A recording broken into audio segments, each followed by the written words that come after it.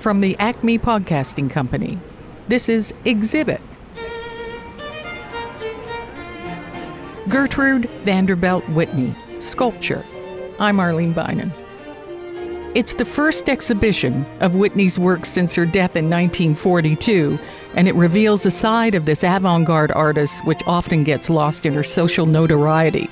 An accomplished sculptor who studied under Rodin in Paris and ultimately began the Whitney Museum of American Art in New York City.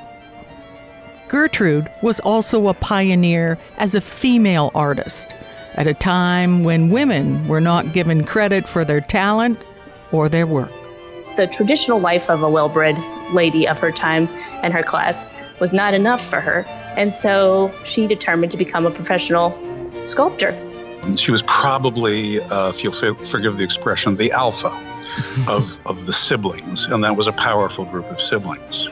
This podcast will take you into the exhibition and hopefully to the essence of Gertrude herself, the little girl who knew she wanted to be an artist, the patriot who was deeply impacted by World War I, the wife, the romantic, the devoted sister, the mother, and the grandmother. Her life and all her loves were reflected in her art. Most people in those days portrayed these soldiers as heroic. She portrayed them as they were in World War I. I see the imprint of her very fingers in these bronzes, and they're very moving because all of her deep feelings about the war and suffering are in them. Here is Gertrude Vanderbilt Whitney, Sculpture, Part 1. Before we go inside the exhibit, let's hear how it all started. And the motivation to get this exhibition going came from the family.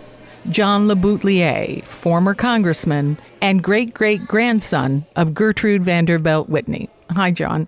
Hello, Arlene. Thank you for having me and for doing this podcast about the show that all of us are very proud of. How did it begin? I mean, it's been so long, and a lot of these works have been hidden in private collections. Where did the idea to finally let it out into the open and let the public become involved? How did it happen? Well, the idea came from Henry Joyce, who was the executive director of the Planting Fields Museum here on Long Island, where Gertrude lived and where I live. And he came to me one day and said, I think there ought to be a show just of Gertrude's sculpturing. Just do art. And I thought right away, it's a great idea. And I'm going to call the two senior people in our family, my aunt, Flora Biddle, who was the president of the Whitney Museum for decades, and her brother, my uncle, Lev Miller. And I asked each of them, would you be willing to have this show? If you don't want it, we won't do it. But if you do want it, we're all going to participate. We'll all offer up all the pieces of sculpture that we've had or have and be a participant in it. And they both said, yes, let's do it. And I told Henry, and that was the beginning of it. Henry's wife, Hope Allswang, for years was the president of the Norton Museum of Art in Palm Beach. They curated it, and the show opened there. We have an amazing roster of guests as we bring you the story of this sculpture and this exhibit. And John, I mean, we're really going to go into some places. This is a story about a woman's sculpture. This is a story about history. This is a story about your family. And it also is one that really brings in so much of American history. It hits a lot of the touch points that are still really poignant today. We're going to go into sinking ships and hurricanes. And yes, and we're going to talk to two of Gertrude's surviving grandchildren. Her grandson, Leverett Miller, who at 8 years old saw the hurricane of 1938 hit Newport and saw Gertrude's studio that was on the cliff there wash out to sea. He might be the only person left on this planet who saw that happen. We're going to hear from my aunt, Flora Biddle, who is the president of the Whitney Museum, Gertrude's granddaughter, who has written 2 books about Gertrude and really knows Gertrude her life and her art intimately. We're going to hear from Alfred Vanderbilt, the grandson of the his namesake grandfather, who died on the Lusitania, Gertrude's brother. And that incident, which we're going to describe on this podcast, really affected Gertrude for the rest of her life. It changed her art, which then moved heavily into sculptures of World War I, the suffering soldiers and what they went through. She was very empathetic about it. And we're going to hear from Ellen Roberts, who curated the show and really got Gertrude. We'll begin with the person who put it together. Ellen Roberts is the Harold and Ann Berkeley Smith Curator of American Art at the Norton Museum of Art. Welcome, Dr. Roberts. Thank you for joining us. Thank you for having me. Can you explain, first of all, what this means to art history in the United States of America to see this collection together at this moment? Well, I think, Gertrude Vanderbilt Whitney, she's not a modernist. And so she, like many artists of her time, has been left out of art history. By the mid-20th century, the history of American art and really the history of modern art was being written by the kind of modernists. So art that's not abstract, that still has a connection to the real world in that sense, was kind of left out. And so her art being left out is part of that. So I think we are realizing now that the history of 20th century art is much more complicated than was initially thought, and much more interesting, in fact, that there are people working, as Gertrude Vanderbilt Whitney did, at the same time as there are people working and exploring abstraction. So I think it's an important addition to the history, this show and other shows like it. What was it like to put this together and grab these pieces and find these pieces and hear their stories? It must have been quite a journey. It really was. We've worked very closely with the Whitney family, and they've been amazing to work with, and we certainly could not have done it without them. Much of the material is still in the family. And so that being said, it was really almost like a treasure hunt, finding these pieces. Mm-hmm. And some of them that I know existed and probably still exist somewhere in the world, I still have not been able to find. So it was your most basic art history in a way, trying to figure out what the things are, what is the title, what was the original title when she first exhibited these things, and also, when did she do them, how big are they, that sort of thing. So that's why the exhibition catalog is an important document going forward, because it is a record of this, and we have not ever had that published before. So I hope that more people will come along after me and continue to work on her. She had an extraordinary life. All artists' lives are very, very interesting. But this one was storied in American history on its own. What was her impetus, and what do you think comes through in these sculptures? Well, I think, the thing about Gertrude Vanderbilt Whitney is, like many women of her class, she was taught some art as part of, her training to be a well-bred young lady. And so for most people, most women of that class, that's all it was. It was a sort of a hobby in a way, something that she did on the side. But for her, that was not enough. And so she determined to become a professional sculptor.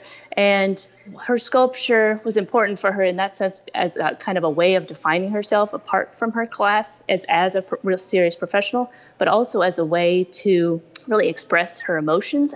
And she also came from a class which didn't really value that and kind of didn't encourage that. So her sculpture was important for her for that reason as well. Really gave her an outlet. It did give her an outlet. And what sculptures do you think are the most poignant as she moves forward in this? Well, I think to me, the World War I sculptures that she did in response to her experience in France. She volunteered in hospitals on several occasions in France early in the war, and it really left a mark on her, as you might imagine, seeing the terrible things that the war was doing. And so when she comes back, she begins to do these small tabletop sculptures of some of the figures that she saw in France, and they are very poignant. And what I tried to do in the show is get as many of them together as possible, because in a large group, they become even more poignant, I think. And then that material really informed some of her later war monuments. So that's some of her strongest work, I think. Who else influenced her? Artists form groups, they influence each other. We've been talking how she stands out from the artists and also the well-bred ladies of the time. What was her circle like, and how do they affect these works? Oh, she had many artist friends, and I think that also was important to her. She, in a way, felt more comfortable among her artist friends than she did among the class she had been born into. And so, she was friends with many sculptors of her time, Joe Davidson, and you can see the influence going both ways, I think, both of them exploring particularly portraiture, realistic portraiture, and how to convey an individual in a sculpture.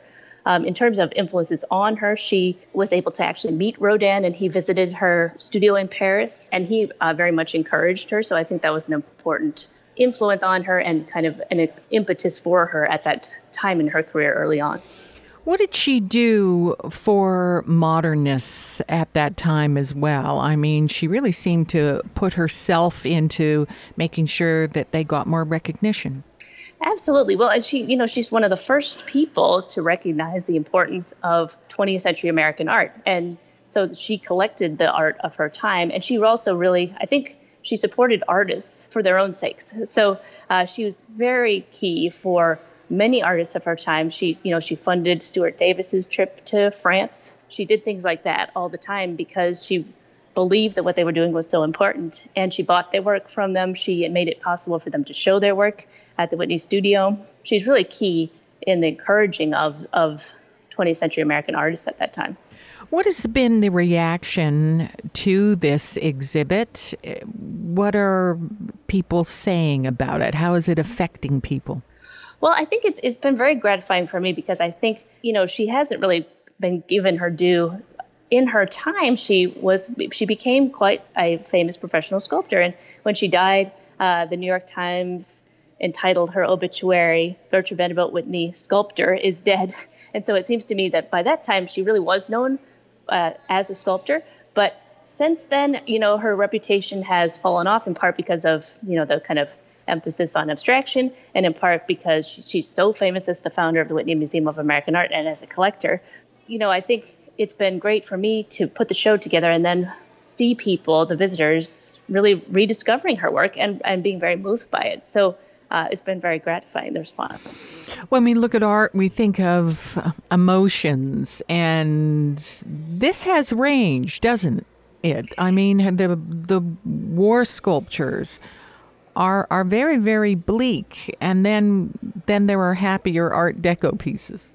Now, it's true, and I think that an interesting thing about her, like many artists of her time, is that she, in a way, was sort of a chameleon, so she would change her style depending on what she was trying to do. So there are these more realistic portraits, which I also find to be very poignant, and the kind of more realistic war sculptures, but then also she's doing these kind of public monuments, and she wants to make them more universal, so she uses a kind of more streamlined style, which eventually has many resonances with Art Deco.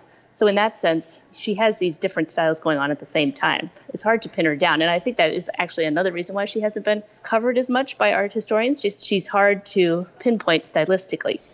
But when you see a collection, then that message gets together. So how many sculptures are part of this exhibit? So we have, there are about 50 works in the show, but includes some of her drawings as well, a couple of her sketchbooks, and some of the kind of single sheet drawings, preparatory studies for her sculpture, and also a small number of works done by her contemporaries that deal with her sculpture. In that sense, it's a kind of attempting to put all of her work in context. Her gender is a big part of this as well. She was from a storied family and a moneyed family, and her gender comes through. We focus so much on gender now and take a new, fresh look at things. Does that look from fresh eyes come out to you from this artist who worked as a nurse during the war? I mean, there's a very big female message here. There really is. And I think what's interesting to me in working on her is that you see her being treated by the critics of that time in the same way that other women sculptors of that time were treated. And, I think when I started working on this, I thought she might be kind of exempt from that because she was so wealthy. But in fact, she's written about in the same way that people write about other women sculptors, which is that critics at the time would write about them as saying they couldn't believe that these women could make these works because sculpture is so physical. So it seems like something that would be very hard to make and that women aren't strong enough to make it. And that's exactly the way they write about her work as well. So she was having the same battles as other women artists of her time. She also showed, contrary to some of the artists who worked on war sculptures at the time, hers were not really about the glory of war. The pain is there. The misery is there. No, it's really true. And it was very unusual for the time. It's not kind of glorifying war. It's not glorifying the American participation in the war in the way that many of her contemporaries' sculpture was. And so she's very important for art history because of that as well, separate from her identity and all of this, because she is really conveying the true tragedy of that war, the first modern war in which there were so many new terrible ways to kill people. She depicts soldiers who have been gassed and soldiers who have been blinded by mustard gas. So I think she's an important part of art history for that reason as well. And there's an empathy in her work for the unemployed. She showed that empathy in the other sculptures. She really did, and I think, and that also is unusual for her time. Mm-hmm. We have 2 sculptures of African-American subjects in the show, and she really depicted these people as individuals, and that was very unusual at the time. She does a more nuanced depiction of them than most artists of her time did, and so she's important for that reason as well. And also, there is a sculpture that I haven't actually been able to find, but of an unemployed man from the Depression, and that, again, was an unusual thing for a sculptor to focus on. Finally, let me ask you, how do you think she will be remembered? Will this change the modern view of her? I hope so. I mean, I think her sculpture had been sort of forgotten as she's so famous, as I said, as a museum founder and as a collector. So what I hope will happen is that people will see the show and realize that she was an important sculptor of her time, and that more, curators like me and art historians will begin to work on her and begin to replace her into that history of American art of the 20th century. So I hope that will happen. Dr. Ellen Roberts, thank you for joining us. We really appreciate it. Thanks kindly. It was a pleasure. Thank you. And there we have the guts and the feel of the show and how it was put together. Now let's go back in history, John. Alfred Gwynne Vanderbilt has a story to tell. And it's a story about his namesake grandfather, Alfred Gwynne Vanderbilt I, who's Gertrude's brother, and died on the Lusitania. And that incident greatly affected Gertrude's art and life. Let's hear his story. I would like to welcome Alfred Vanderbilt. Thank you so much for being here. It's a pleasure to be here, Arlene. Nice to meet you. Alfred, how does it feel looking at a collection of art and sculpture from Gertrude, knowing so much of your family has been put into the blood and water and material, everything that's gone into those sculptures? Oh, it's such an interesting question, Arlene, because the reaction I had, and I can only speak for myself, is that seeing the exhibition is tremendously emotional. The fact is that she lived 100 years ago at a time where women were disenfranchised. And in particular, her class, her set, was expected to sort of sip tea and not ask questions and not do very much. In fact, if they did very much, they were really questioned and disliked.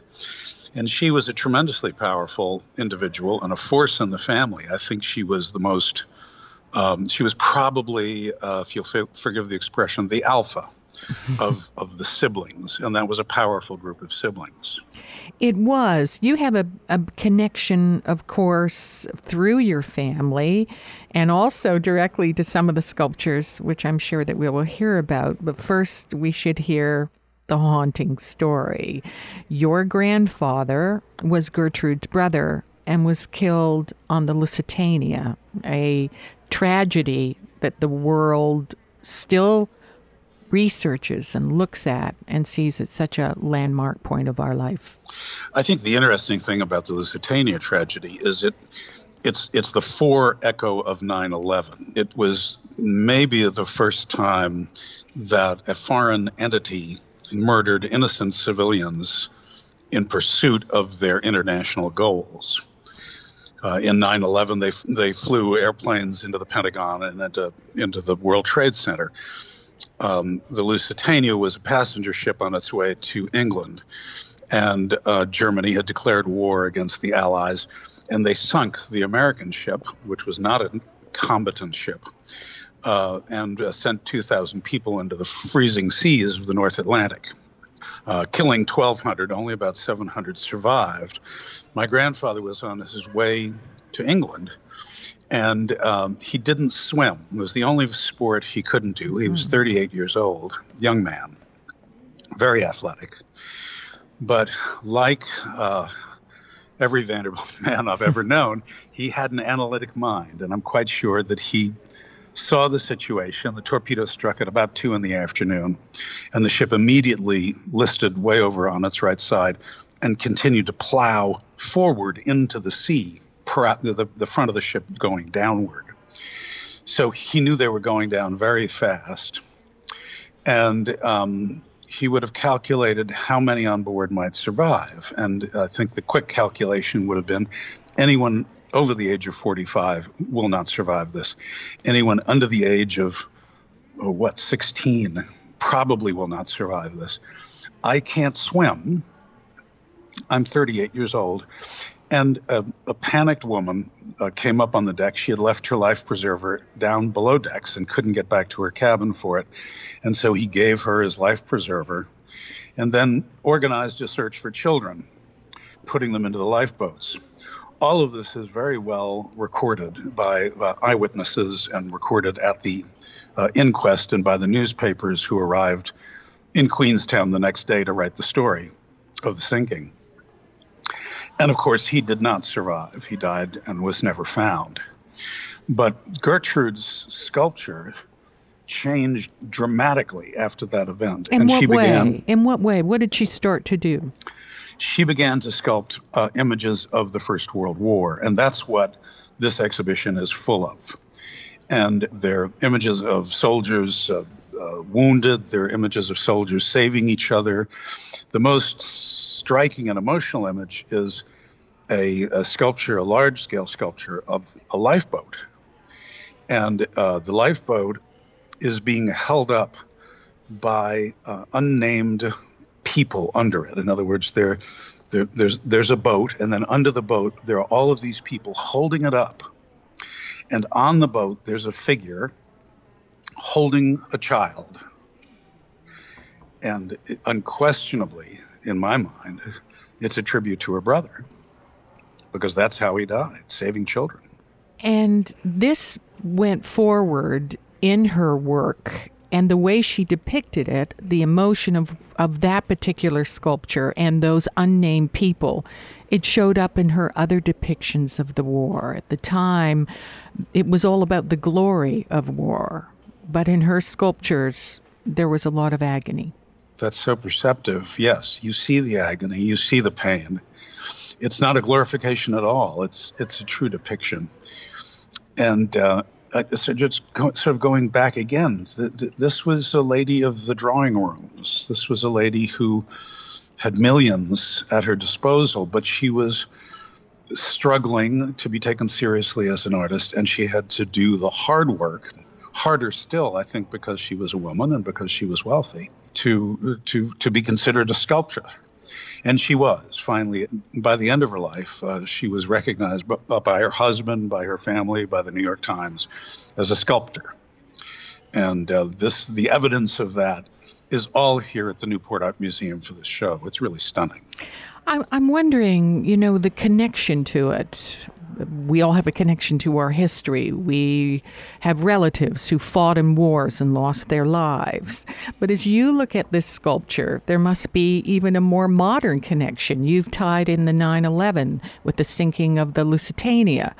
But as we look at this, it is a very modern time. We look at women differently. The description of Gertrude's struggle as a woman and to be taken seriously, does that pour out of these sculptures now a little bit more than in the past? Oh, I think it definitely does. I think this is the perfect time for this show because women are just having such a wonderful resurgence and such a great emergence, I should say. It really does. And there's blood, sweat, and tears in this art. And that shows too. Now that it has come out and we have this special exhibition here, how does it change things for you even personally? I mean, to look at those things and see the story of your family. There have been stories of greatness. There has been also stories of sorrow. What does it do to you as a Vanderbilt? It's hard to say. I relate to it because I had a brother who died climbing mountains in the 1980s. And I think it's one of the reasons I was able to look at that sculpture and understand that's Gertrude's tribute to her brother. That's something very personal. And so I think your point is really well taken. We will all find things to relate to in the work. It's quite wonderful. It is. Do you think that it's going to change her reputation at all? She fought hard for it. She's known for many things, but to see this together in the individuality and the personal contribution to the work of sculpture, it must be, in a collective way, even more powerful. Yes, I think anyone who sees the show, and I know that the Wall Street Journal wrote a glowing review of it, will never take her lightly ever again. This I think it's the emergence of a serious artist 100 years after her life. And it is emotional to see, and it's emotional to be part of. And I think it does tell the story of the Vanderbilts in a new and interesting way. Alfred Vanderbilt, thank you so much for joining us. Thank you very much, Arlene. This has been Gertrude Vanderbilt Whitney Sculpture, Part 1. Our thanks to John LeBoutelier, Dr. Ellen Roberts, and Alfred Vanderbilt. In Part 2, we will speak to a grandson, Leverett Miller, and a granddaughter, Flora Miller Biddle, past president of the Whitney Museum of American Art. I'm Arlene Bynon, and this has been Exhibit from the Acme Podcasting Company.